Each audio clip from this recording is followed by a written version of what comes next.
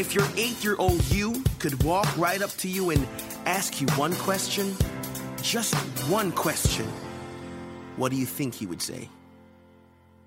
Do you ever play anymore? Do you ever have fun anymore? Come out, come out, come out, come out and play with me. Come out and play for a change. Welcome to Playing for a Change. This is your host, Brandy Heather. This podcast is dedicated to navigating life's messiness and unpredictability, where we use play as a catalyst for change and connection. Come on in. This playground is for everyone. Today on the playground, we're going to talk about building bridges. Do you know how good bridges are built? So I'm no engineer. However, basic bridges are built on the premise of creating two foundations. The foundations support a load. And according to engineers, bridges balance both tension and compression while resisting all the environmental factors. It seems to me that we've forgotten some of our basic bridge building skills. See, you can't build a bridge or a good bridge unless you have a steady foundation on both sides, which is how many of our conversations about diverse ways of looking at things and doing things happen. You feel or know or understand something in your way, and I feel another, and we have a foundation in which we build connection. But oftentimes we build a great foundation, but forget to build the bridge that sits between. We worry very much about who has the right bridge building materials and how many pieces they have versus how many pieces we have, or who they have on their building team, their expertise and where they came from and their background. How able are they to build this bridge and how many bridges have they built in the past? And we never get to the point where we're going to test the bridge for this tension and compression because we're unable to move from our foundation to somewhere that meets in the middle.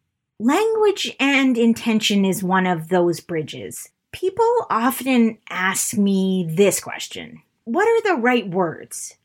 For example, if I ask you the following question and respect something called person-first language, which is only one of many ways of addressing people, and I say, do you know the name of the girl using the wheelchair over there versus, do you know the wheelchair girl over there? Or, do you know my friend Sandy? She's the artist that did the paintings in our office. Versus, do you know Sandy, the schizophrenic painter? And you suggest to me that you would prefer a different way of considering how I say that, or consider whether diagnosis or the wheelchair even makes a difference to the conversation. Then we can both cross the bridge and build something new between us, between two foundations. We also create great bridges when we share our experience with language and how it makes us feel or how we thought that it made others feel. Sometimes when I'm interviewed, people ask, do you want me to introduce you as a person living with depression? And my answer is almost always, if it is pertinent to the story or it would help someone living with illness or impairment to know that we are not defined by our diagnosis, go ahead. But if it is not, there are many ways to introduce who I am. I have learned so much from the families and people who have shared their journey with me in schools, in recreation, sport, and business, and from around the world. So don't think for a moment that I have not made 10,000 mistakes or been corrected loudly, felt scolded by not understanding, and also been guided and supported by people who feel confident in their stance. Consider how we talk to our best friend, a brother or a sister, and the way that we say things that we know about them. We know things about them and about their life that allow us to connect with them in ways that between us might seem funny or hilarious and to outsiders might seem strange. But when we are talking to people who are strangers to us, new to us, starting first by considering, what is the bridge? Where are they coming from? Where am I coming from? How can we come together on a bridge without staying on our singular side? If you don't understand my intent, ask. If I say something that offends you, please consider first that this was not my intention, and then help me to understand. But if you stand on one side of the bridge and say to me, shame on you for not knowing or understanding or connecting, then the chances that I will come halfway across the bridge and meet you are very small, and the opportunity for connection will be lost. Always consider that the conversation in inclusion is a bridge that connects us both ways. I have stood on both sides of that bridge as a person living with mental illness and as a person who is both an advocate and works to connect more people to difference as strength and not difference as a barrier. The intention and words and actions on one day can be inappropriate and disgraceful on the next.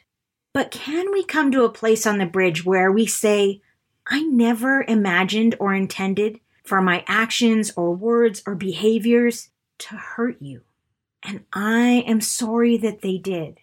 How can we move forward?